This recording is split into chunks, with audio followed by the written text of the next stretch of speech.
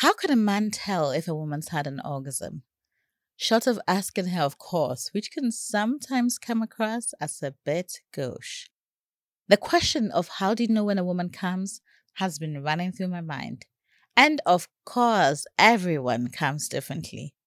There's some women who come screaming like banshees.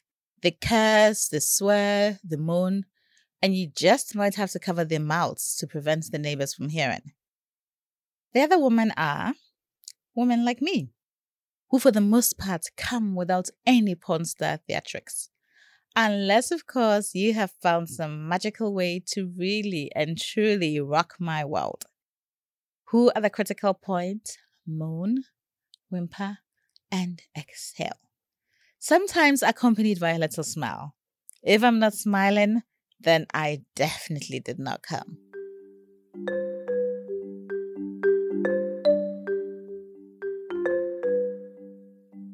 This is an excerpt from a post I wrote way back in 2011 titled, How Can You Tell When a Woman Orgasms? And with close to 130 comments, it remains one of the most read and interactive posts on the blog today. Why do you think that is, Nana? I think it remains popular for several reasons. There's a mystique around women's orgasms. For many women, there's no obvious physical evidence that they have reached the big O. Right. And that leads to the question that we're all familiar with. Did you come? Oh my God. I hate that question with a passion. Me too. I mean, if you have to ask, then I definitely did not come.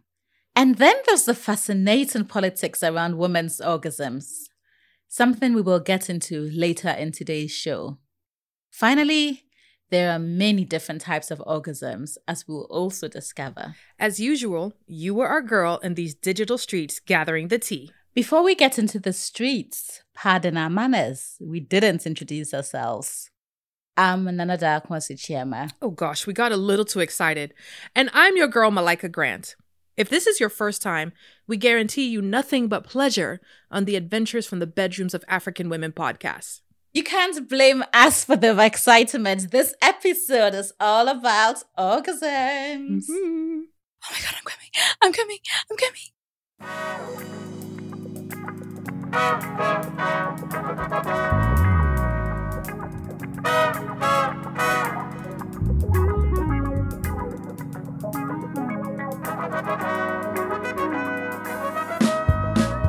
So, can you just start with telling us what an orgasm is? If you were to define what an orgasm is, how would you define it?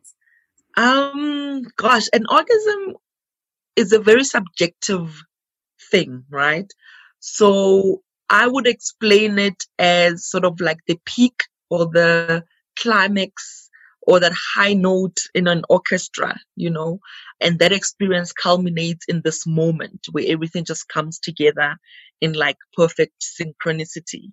That's Dr. Tlaleng Mofokeng, popularly known as Dr. T. She is a medical doctor who works in Johannesburg and has a focus on sexual and reproductive health and rights.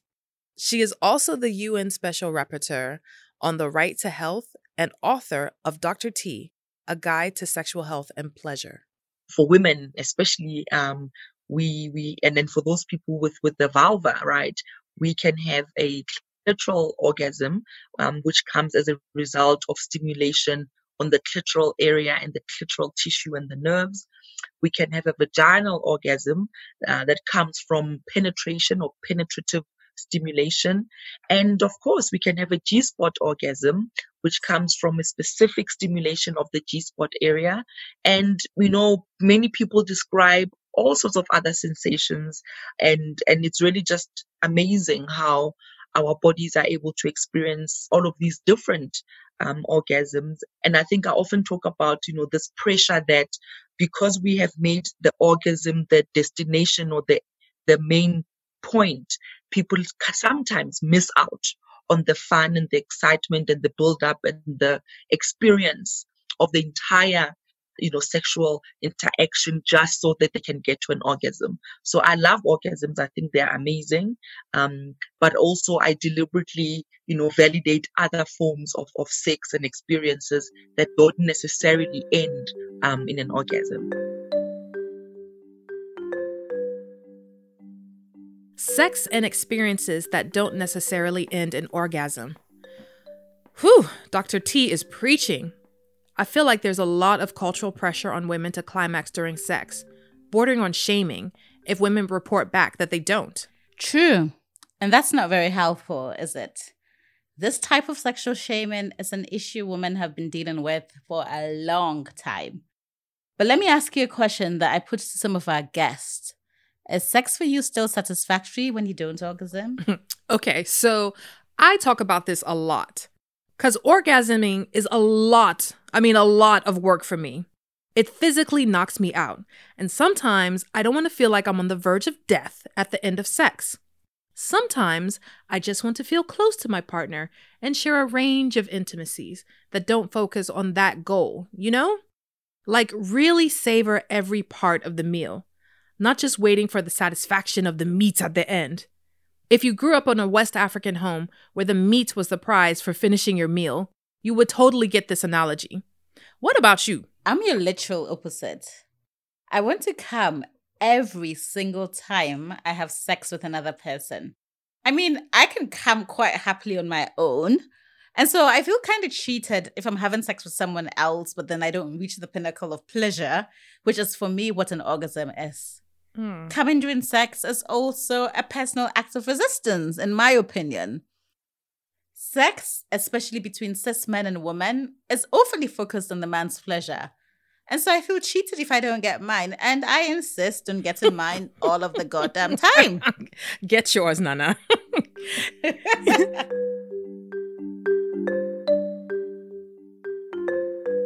So, I mean, it always feels like you're coming to the brink of something really explosive. That's Kaz. She's the host of a podcast called The Spread. Kaz is one of the banshees that Nana describes. The buildup usually maybe takes a while, like before I get to the beginning of my orgasm. And then I'll say like the orgasm lasts maybe 3 minutes. And so the buildup, well, it depends. Different times, different people, different sources of pleasure. But yeah, it just feels like something's bubbling under and then there's an explosion of pleasure. It's a Hiroshima of pleasure. That's what an orgasm is for me. Hiroshima of pleasure. That would be the death of me. But Kaz is committed. So first, I will never fake it. If anybody's with me, I'm not faking it. Secondly, I always let my partners know that I'm coming. Yeah, I'm like, oh my God, I'm coming. Yeah, I do. I announce it. I announce my arrival. And everything kind of like tightens. My whole body just kind of contracts. And if it's penetrative, if I have a partner with a penis, then my vagina clenches around that. So usually it's also exciting for my penis owning partners.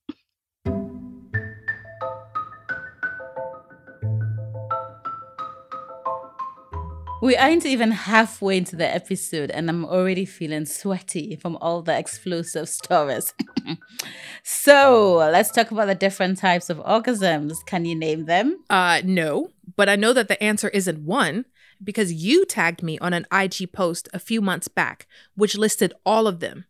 I know there's 11, which is shocking. Yep.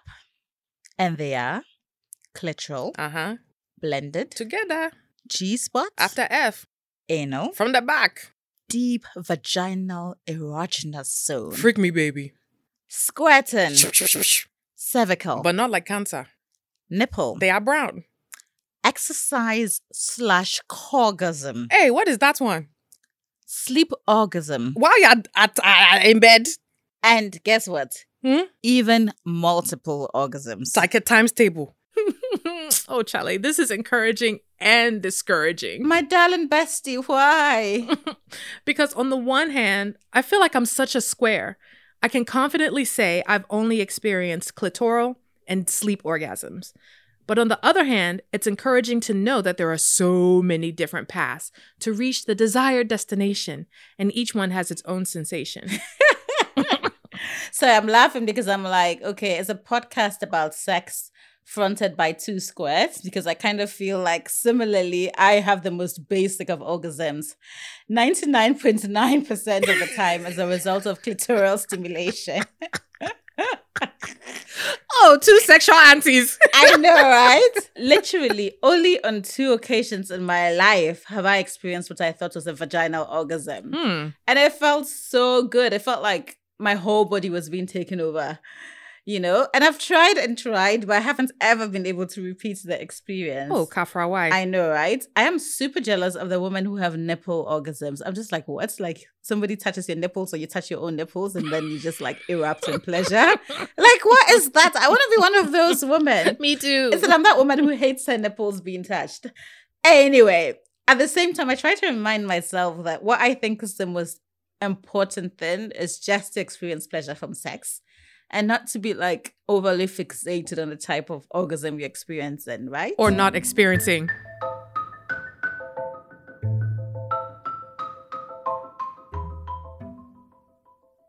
So one of the questions we tend to get asked a lot on the blog, and this question usually comes from guys. People want to know, how can they tell when their partner has had an orgasm? So with that question in mind, I jumped onto Zoom to ask Selma, who is a sex YouTuber. I guess you can say sex blogger, you can say a sex YouTuber. She's also an incredibly talented graphic designer and a feminist activist. I asked her this particular question. Can you describe how you personally feel when you have an orgasm? We apologize for the quality of the audio. Sure. So mostly when I'm having sex, there tends to be a buildup of sorts. It just feels like my body starts to tense up. But then it's a tension that had never like led anywhere.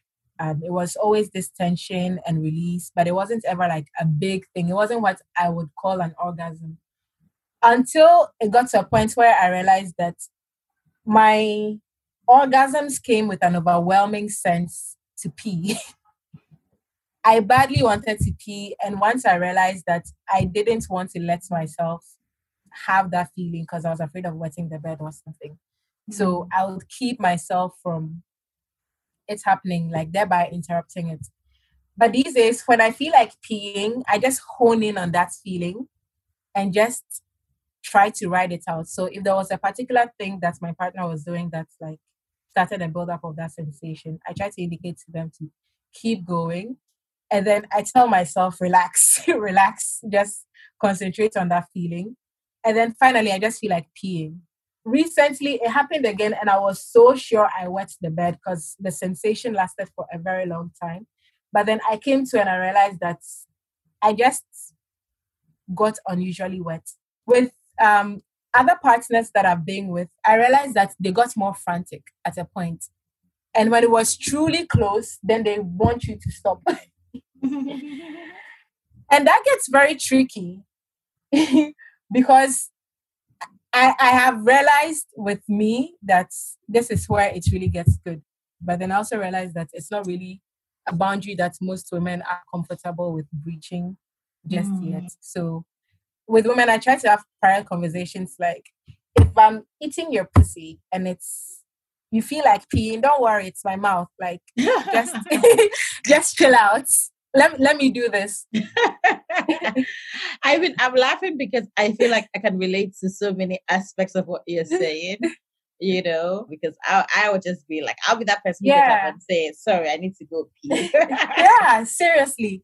And that's another thing. I also realized the first time I really let myself like have that sensation without moving around, it was with somebody that's like I had stopped several times previously.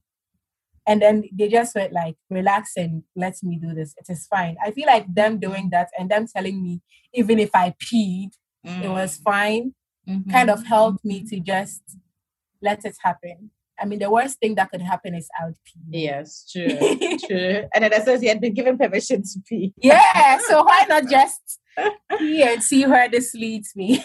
Oh my goodness. I am so happy you had this conversation with Selma. I feel like we never really talk enough about the peeing sensation and how it interrupts the process of climaxing. The thing can really mess with the moment. I know, right? But it also feels like a good reminder for partners to make their lovers feel safe and comfortable during intimacy and sex. Yeah, and that's a perfect segue into my next question, which is, how do our sexual interactions with different partners lead us to understand the diverse ways we can orgasm? And how can we start to embrace those experiences? Kaz, our Kenyan sex guru and podcaster who comes loudly, shares an experience with us.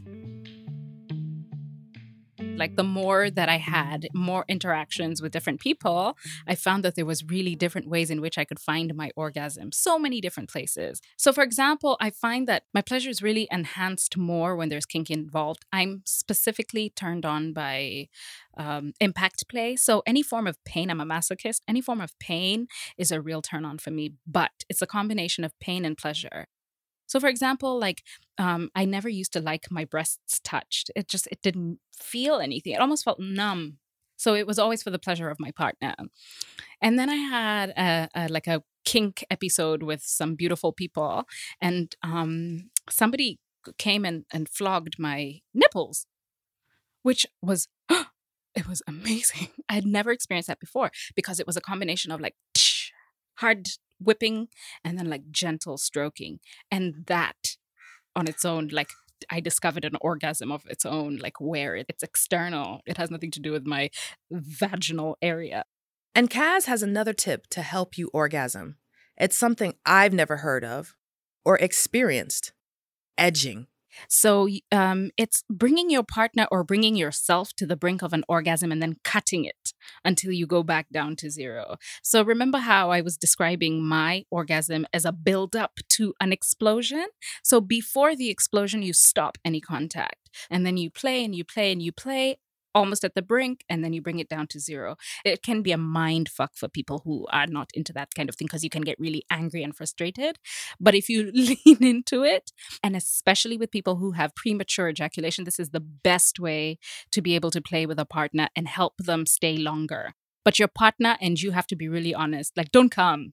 And there's a lot of communication that's required in edging, you know, and there's numbers. I've seen visuals where people use numbers to play. So it's just like I'm at 7. And when you get to 9, you stop because 10 is the orgasm. So it's just like 6, 7. And sometimes that's the only thing you're allowed to say to your partner. It's quite fun. It's like quite a fun tool. I think we need an episode on kink and pleasure, but I'm really interested in the elusive multiple orgasm which everyone aspires to reach. Ghanaian feminist writer McCaffrey shares this experience. Last year, a friend and I did this thing with cards where I would throw a card down for every orgasm I had, and ended up with 42 cards. No fucking way. How long did that take? It was a few hours. I think it was about 3 or 4 hours. Have you ever faked an orgasm?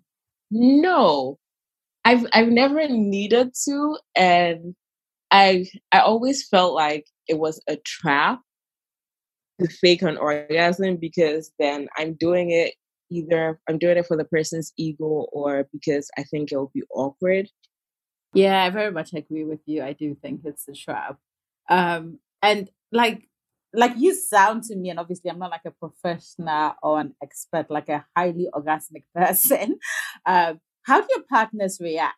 I get different reactions. So just to clarify, like my partners so far have been either men or non-binary people. But I think it's just easier to use the word partner because I'm not in a relationship with them. I think they mostly find it fascinating, but sometimes it can become like a game to them where it's like, okay, let me see how many orgasms I can give you in this round. So I had to have a conversation about that and say how it made me feel, just so that yes, you find it fascinating, but like don't use it as some kind of game because it doesn't feel good. It feels like it's not really about me anymore. It's just about you want to see how many orgasms you can get. I think even though orgasms are an aspect of sex and intimacy, it is a whole spectrum of experiences, sensations, and feelings. And even accessing those different points of climax are contingent on so many different factors. But don't just take my word for it. Dr. T takes us to school on this one. I think what my approach is, right, is underscoring the communication that's required to have a fulfilling sexual experience. Whatever the end result is of that experience, you have to communicate, you have to seek and give consent to be a part of that sexual experience. Because without consent, there can never be pleasure. So if people are just focused on an orgasm and not doing everything they should be doing before to set the scene, to enable orgasms to happen, take away the anxiety of your partner, communicate your needs, what you want, what feels good and where it feels good and how you want to be touched and all of those things, create that environment where that can happen. Because with enough sexual stimulation, without thinking about it, an orgasm will happen. But it's everything else that accompanies it. To get to an orgasm, you want to be relaxed. You want to feel desired. You want to have a partner who's kind, who's listening, who's checking in on you, the communication, all of those set up for an amazing experience. And it's important because women, many of us, even that orgasm still doesn't belong to us. It's always for the benefit of the man. I want him to feel good. How to keep my husband. I don't want them to cheat, or I want them to stop cheating and come back. How do I do all of that? And there's this script in heterosexual relationships, especially where women are taught, right, to not talk about what feels good, to not experience sex fully, and not moan and not make all of the wonderful noises that could be made because of respectability. So there's a lot that we need to unlearn before we can even really genuinely say that we are now engaging in the orgasm gap. Dr. T wrote A Guide to Sexual Health and Pleasure a few years ago. And I wanted to know, how can we encourage women to also focus on their own self-pleasure? Does she have any tips for us? I mean, there's a lot of power, right, in sex. And the pleasure of women is very political. And we can't have these discussions about the orgasm gap or about having fulfilling sex lives for women, without talking about why, in fact, is it that women are raised and conditioned in such a manner in the first place. And so this is why these discussions, even sex therapy and even me writing the book, there was a certain level of vulnerability that I needed to bring, and there's a space that I needed to go to, because there's things that you reckon with about how you were raised, about the messaging that you received as a woman, as a young woman, what your body means, what it doesn't mean, whose vagina is this, right? Or your family name and your father's respectability is connected to how you behave or not behave.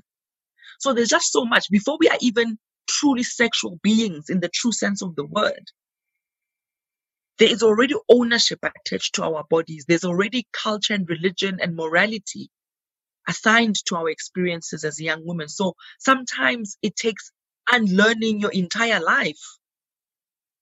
I've had people in their 40s, in their 50s, who have never experienced a fulfilling sex life.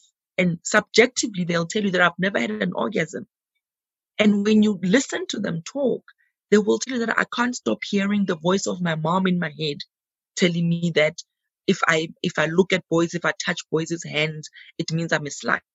Or I can't turn off my pastor's voice in the head telling us that sex is a sin.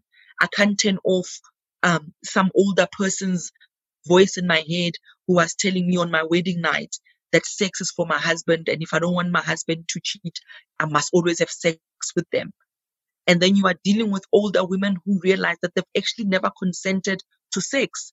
Every single sexual experience that they've had has been coerced or rape, and they are within marriages. So the journey to experiencing fulfilling sexual lives can be that deep for some people. And some people may not want to go down that road because of the trauma and what it means. Some people have survived all sorts of violence, right? And not just physical or sexual violence, but even emotional, psychological violence. So there's so much around just our lives and how we negotiate sex. And often your ability to be fully sexual and fully own your body and fully be autonomous lies with a little bit of unlearning and relearning and forming new habits. So much on my bucket list of sexploits to try out. But as our people say, when you wake up is your morning. So if you're like me, who feels like a square sometimes, it's never too late. But at this point, we all want to know, how does one have great sex? What's the cheat code? Fortunately, we have Tiffany Mugo. She is the author of Quirky Quick Guide to Having Great Sex and runs a platform called Holla Africa, where for 8 years, she and her team have been collecting knowledge about sex, giving advice about sex, writing articles, and doing podcasts about sex. Whew, okay, I know you get the point. What can we say? We brought in all the big guns for this episode. We sure did. These are her top 3 tips on how to have fun, pleasurable sex. Number 1, communication. Like, having communication around sex is so important. Just having that back and forth, having that openness, just really having that conversation, because a lot of people actually don't talk about their sex, and they don't talk about their sex even to their partners. So people will like joke and say things, but no one will have actual intentional conversations. So the first one is communication.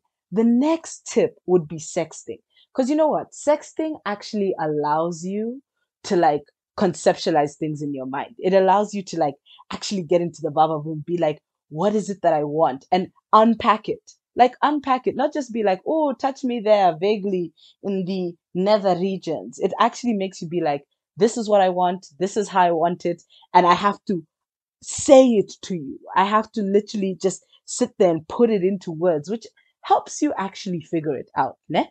And then the last one is don't take sex too seriously. So many people take it so seriously, trying to have orgasms, we're trying to look good, we're trying to serve angles, we're trying to just serve curves, we're trying to serve 8-inch D. Don't take sex too seriously, and then just land in it and just breathe in it, because then it takes the pressure off. Because now when you're taking it too seriously, too much pressure.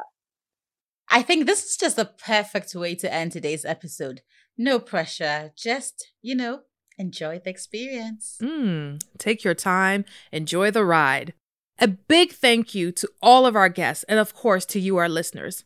Until next time, don't stop coming.